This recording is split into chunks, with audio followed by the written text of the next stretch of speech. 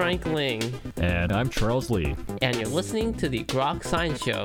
That's right, it's a weekly look at the world of science, technology, and their effects on our daily lives. Coming up on today's program, Mark Changizi will join us to discuss Expressly Human. So stay tuned for all of this. Plus the Grokatron 5000. And our world-famous question a week. Coming right up.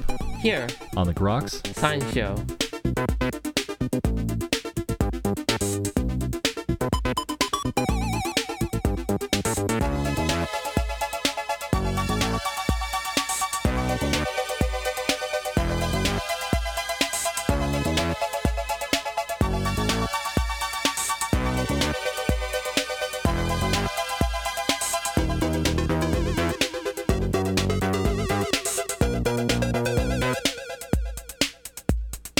Welcome back to the Groks Science Show. Well, language, so integral to what makes us human. Joining us today to discuss this issue is Dr. Mark Changizi. Dr. Changizi is a cognitive scientist with several previous books about research, including Vision Revolution and Harnessed. He has been a researcher and professor at the University College Cork, Duke University, Caltech, and Rensselaer Polytechnic Institute, who, along with Dr. Tim Barber, have penned the new book, Expressly Human: Decoding the Language of Emotion. And he joins us today on the Grok Science Show to discuss this very fascinating issue. Dr. Changizi, thanks so much for joining us today. Happy to be here. It's certainly our pleasure, and certainly a fascinating book you put together here, Expressly Human. Here's why you decided to put this book together. There's more than one way to get into what made one do this, but one way to really motivate why one would want to understand our emotional expressions better comes out of actually my previous book. So traditionally, there's been two different kinds of views for why we have language at all. And most of us, I think, mistakenly think that language is part of our nature. We do understand that writing is, of course, invented and is relatively recent, and most of us have great-grandparents possibly on one side that, are completely illiterate. But it's very hard for us to imagine that language itself, spoken language, is not part of it. So it's only hundreds of thousands of years old. Exactly how long we've had spoken language is unclear, but it is a kind of invention. There's folks like Steven Pinker and, in some sense, Chomsky, although it's a more complicated story for Chomsky, that have argued that language is part of our instinctual nature and that we've evolved to have parts of our brain that are for processing and understanding language. And I think that's wrong. And I've argued in previous books that, in fact, the reason that we have language at all, and including writing, is because, well, let's start with writing. And I think this is helpful because it sort of sets up the need to understand what this language of emotional expressions is.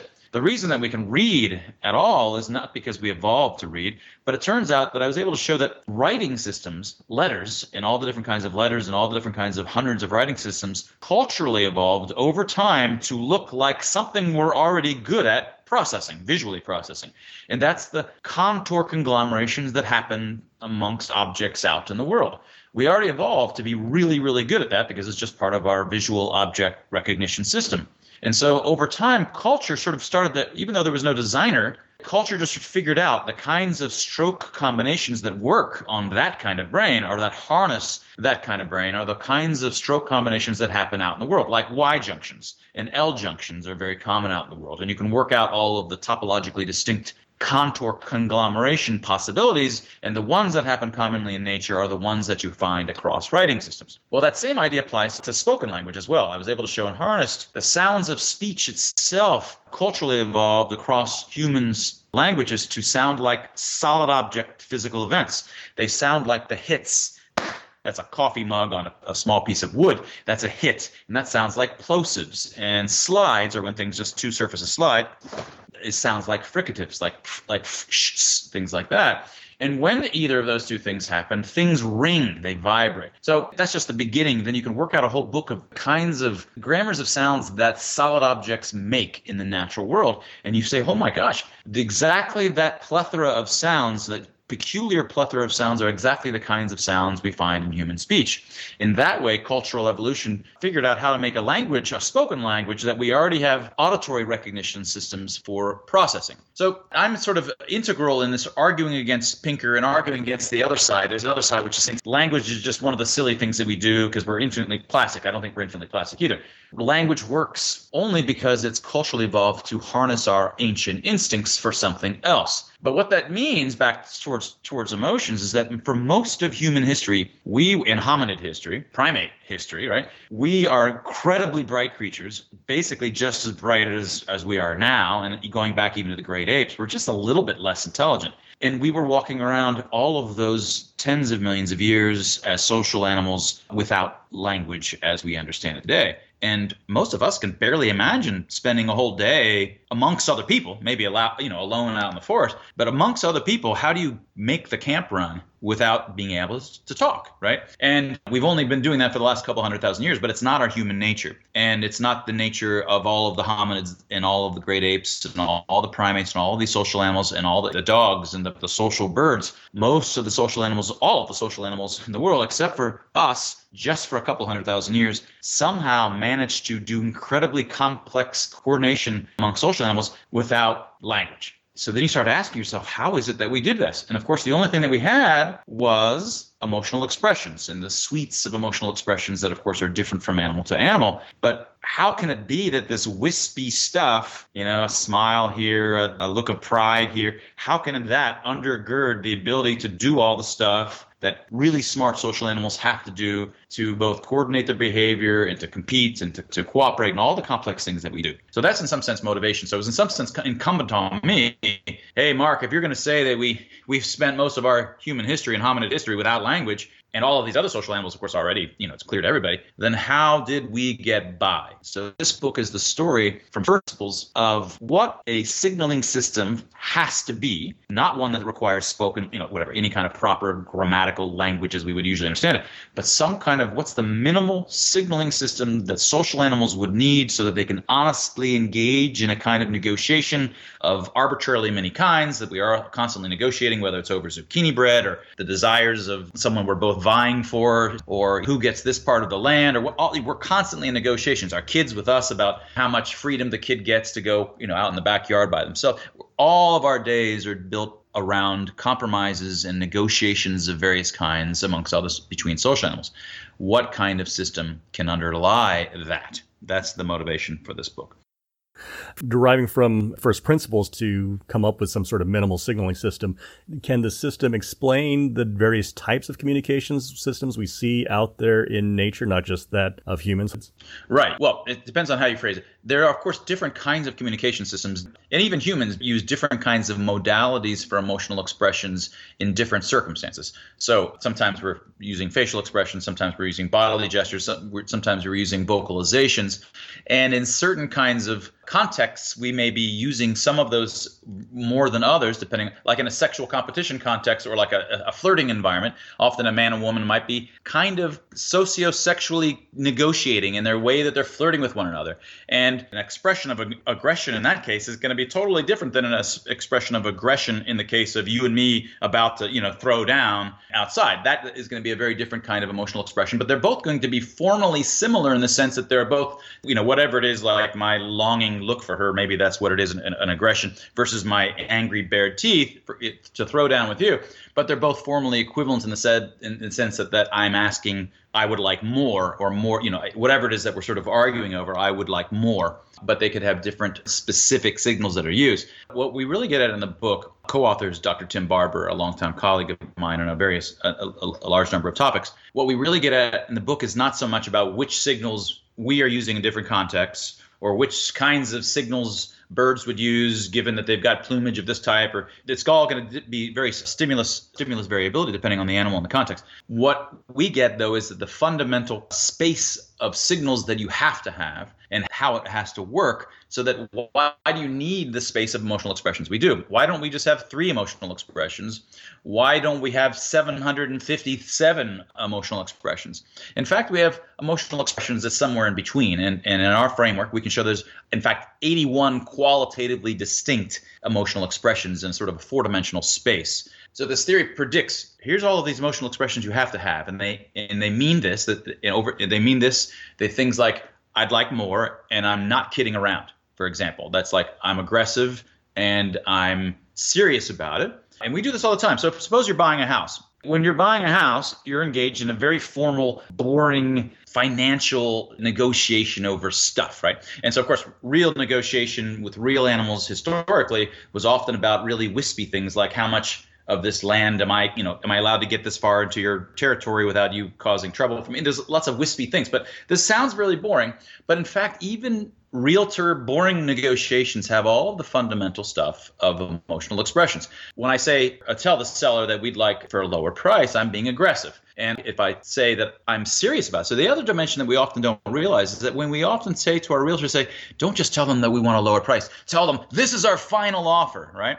What we've done is we've raised the stakes. And there's poker games actually hidden in all of our emotional expressions. This is the reason that when we negotiate, it's what brings honesty to the table. If I say I want a price and I'm not kidding around, you can feel that there's more at stake. And this is why near the end of every negotiation, even on something boring like a house, you're heightened. It's dramatic. You can feel like, oh my gosh, we just said, and this is our final offer. What are they going to say now? And often things get really acrimonious over the last $2,000 on a $500,000 house. You're like, why are they getting so dramatic? Because this is the stuff of emotional expressions. Emotional expressions is all about modulating. Okay, sometimes even they say, I'd like $10,000 lower price, and I'm pretty casual about it. I'm open to a counteroffer. Now I'd be aggressive, but I would also be saying I'm showing casual. And so this would be a very different kind of emotion. And we know this in our bones because we often do this. And so it feels quite different. So there's the dimensions of I want more versus I want less, and I'm serious versus casual about it. This is one two-dimensional space that is sort of half of the story, which gives us 8 different emotional expressions for the different kinds of north, south, east, west, and then all of the diagonal directions. And that's just sort of two dimensions, the main two dimensions, but there's another two dimensions that through the combination of these two-dimensional spaces gives us an explosion of 81, this 4-dimensional space, which is hard to visualize in an auditory thing. So I'm going to hesitate to go into it deeply. But the stake, if I trash talk and I say, and this is our final offer, if I'm arguing with you, I say, you could never lift that much, Charles, right? What I've done is I've shown disgust or disdain towards you, like you're not strong enough. But in so doing, I've pushed reputation chips onto the table. It's like playing poker. I pushed in chips. And now the social community's watching. They're saying, gosh, Mark was sure a douchebag here. Like he was kind of trash talky. And so if I'm wrong, if it turns out that you call and you say, oh, yeah, watch, and then you go lift it, well, I've lost reputation. Or you might just give up. You might just, instead of calling and saying, let's see, you just say, okay, Mark, you're like, maybe you're right because you're afraid maybe you're not able to lift it, in which case then I win the chips back and any other chips that you. What makes us honest, just like poker, makes people tend to not lie willy-nilly is because when you emotionally express, if you're emotionally expressing in an aggressive way, like I want more, you actually are pushing in reputation onto the table that you could potentially lose, and the social community keeps track of that. Alternatively, I could be conciliatory and I could say like the chipmunks, no, you go first, no, you go first, that kind of attitude, in which case I'm not pushing in chips on the table. I may sort of doing the opposite. So if it wasn't the case that we were pushing chips onto the table, people could just say whatever they wanted. They would just negotiate with no connection to reality of what the outcome should be. And so it's understanding how, in some sense, how it is that we're betting our reputations whenever we emotionally express. And over time, the people that tend to be right and are not saying, wrong things tend to accumulate a reputation. And this is why this connects also up to society and free expression, which is the other sort of last, the part of the book that connects it. The way that society comes to the truth and the way that science itself comes to the truth is by virtue of the entire network. And some individuals within it, through these sorts of pairwise interactions, billions of pairwise interactions of people gaining or losing reputation through these kinds of little negotiations, some people rise and some people fall. And those people that are high reputation in your network are the people that you'll just tend to believe, because the fact that they have reputation shows that they've won, in some sense, many of these thousands of little emotional encounters with others. In the sense, you have some primitive system, emotion, which is being parlayed by this thing, reputation. Communication is to use those emotions to result in individual reputation enhancement and then the hierarchical stratification of societies. Yeah, in a certain sense, the story of the emotional expressions has little to do with underlying emotions. Non-social animals had emotions for 200 million years. They all had internal emotions that in certain situations they felt differently, and that would motivate or drive them to engage in certain kinds of behaviors relevant for that situation. And what is it that suddenly amongst the social animals, then they decided to start signaling? And we happen to call it emotional expressions. And there are reasons for understanding why these signals are connected to emotions, and that why it's sort of a reasonable thing to say the word emotional expressions. Problem with the words emotional expression is like, oh, you're signaling to me your emotion inside. No, that's not what emotional expressions are about. Emotional expressions are signals that social animals signal to one another so that they can carry out compromises and negotiations, so they can just come to some kind of agreement or fail to agree, and then they give up and they have to fight about it. But the whole point of having these kinds of signals is to not have to fight about it, because that's what non-social animals always have to do. They have no way to signal. We've got the shark, and he has all these deep emotions on the inside, but there's no signaling system that he or she ever evolved to have. So they just take what they want, whatever they can get. It's just fight to get what you want. There's no conversation to avoid fights. Social animals evolved a negotiation system that can be somewhat honestly done, and it's only honest to the extent that because you're a social animal, that becomes honest, because other social animals are often watching and seeing whether the claims that you're making or the demands that you're making tend to be true or tend to be something that you can back up, that would be true in a fight.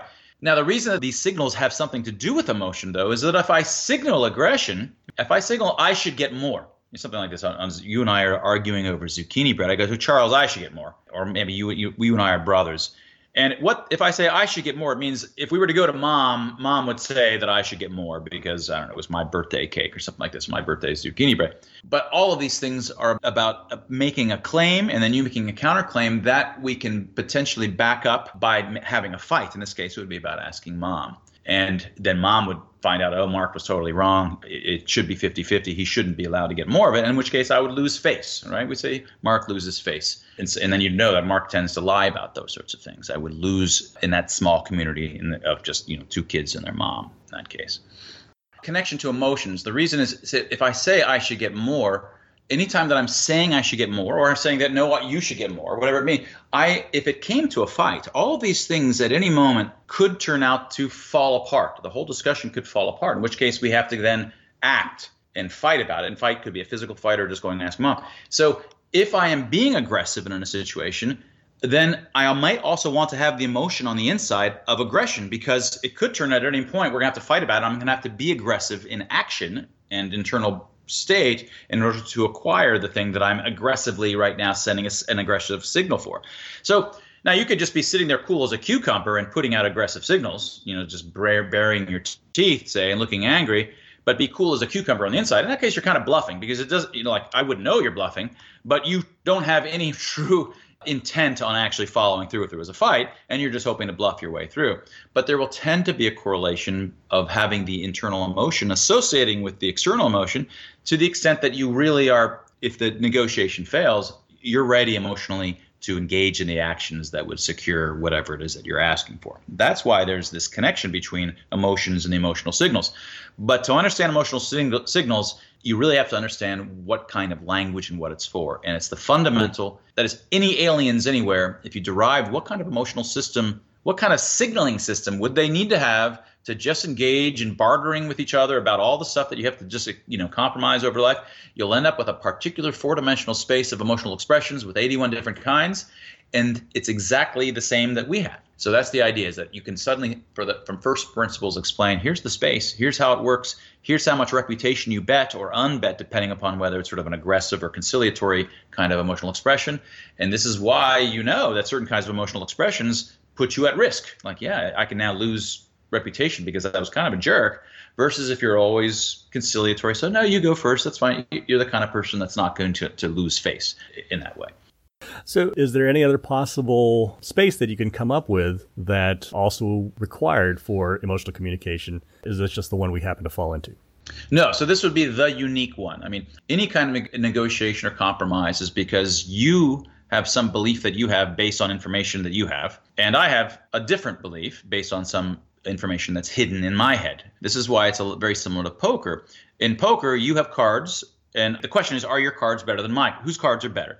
And you have information that I don't have, and I have information that you don't have in terms of my hidden cards. Now, in poker, we can always just, when someone calls a fight, you just lay down your cards and you see whose cards are bigger. But the whole point of poker is, in some sense, is that let's decide, the game is we're not allowed to talk about it, right? You don't just say, here's my You're not allowed to show it, and you're not allowed to talk. Hey, I mean, I guess you could just lie and say I've got an ace and whatever. But you presume that anything that they say is bull, right? That's they could be lying to you when you're playing poker. You can only things that the only conversation that's going on in poker to decide this, to do this negotiation, is how much each of us is betting. And it's a conversation that's occurring. Now, it turns out it's a more limited conversation than the kind of generalized poker that you need to be able to engage in negotiations more generally. But it's a very similar kind of a subset of the space. What you're doing when you play poker is, by you betting chips, in this case money rather than reputation, or whatever it is that you're betting, you are pushing in something at stake. And the more that you push in, the more confident you're saying that you are, that your hand is better than the others. In fact, think about it. When you bet with money, what is it that you're saying? The only thing that you're actually can be conveying with a bet is confidence. The bigger your bet, the bigger your claimed confidence. And what is confidence? Confidence is an emotion, is an emotional expression in particular. You are signaling that you have confidence that your hand is bigger than the other person's hand. And in fact, all of the emotional expressions are in some sense built out of the fundamental ingredients of confidence. My confidence in my hand versus my confidence in what you claim about, when you turn, I don't want to try to get into the nitty gritty of it. It's not very complicated, but it's too complicated without seeing some images, for a podcast. Confidence is exactly what you can convey with a bet. And in fact, you couldn't convey confidence if you weren't betting something. Otherwise, people would just, if you're betting with chips, potato chips, which are really cheap, then people can just throw in potato chips and it doesn't amount to a claim or a signal of confidence at all. So it's this connection and understanding how emotional expressions both can be connected up to something that's being put at stake, and how it falls from the mathematics of you and I having different beliefs and all different sort of kinds of things. How it falls out from that is all crucial to make it all sort of fit together as a glove, and understanding how negotiations can happen between social animals without language. How does this then apply to daily interactions? Yeah, some of the things about connections to stake, for example, and reputation, in some sense, we already know this. A lot of the things that as you walk through in the book, you'll know that we've had metaphors all the time. You might say, yeah, she totally showed all her cards, or you'd say he went all in right there, or oh my God, he just doubled down, things like this. We have tons of metaphors in our regular life amongst people who don't know anything about poker, right? But they get it in their bones that this person really just pushed something in at stake that puts him or her now at risk. And they've never thought it through per se, but what they understand in their bones is that, they can really be humiliated now. And that is also why they're believable. One of the things I think, in terms of your question, trying to wrap up, one of the things that I want people to walk away with is that emotional expressions are the main thing that's happening in conversation. People often imagine that there's these sentences, and then there's this intonations, let's say, across the sentences that give it a little bit of emotional expressiveness, and that's just sort of bloopy, just whipped cream on top, and that's not particularly important. No, it's exactly the opposite.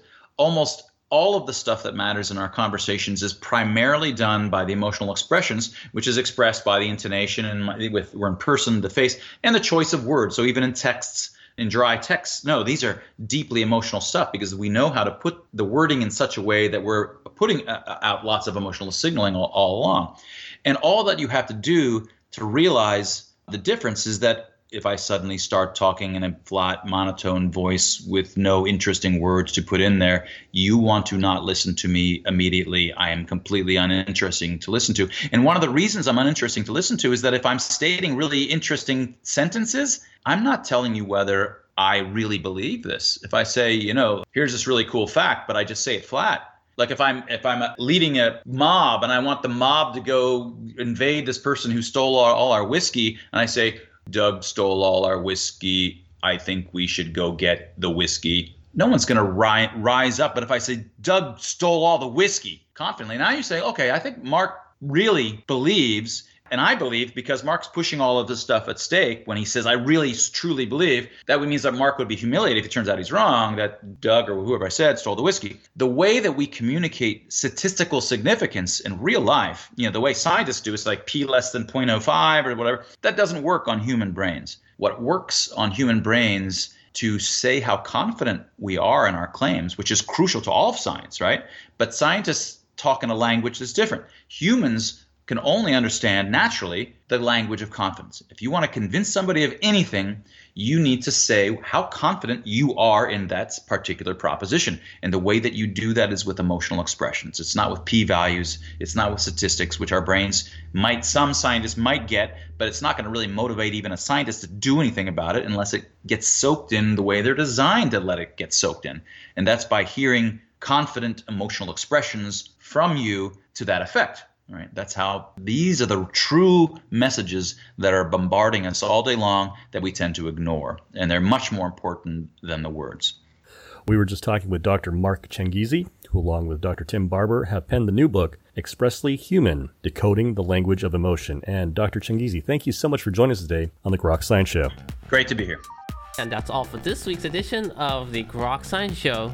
Make sure you tune in next week for more from the world of science and technology. If you'd like to contact us here, you can email us at science@groks.net. For Grok Science, I'm Frank Ling.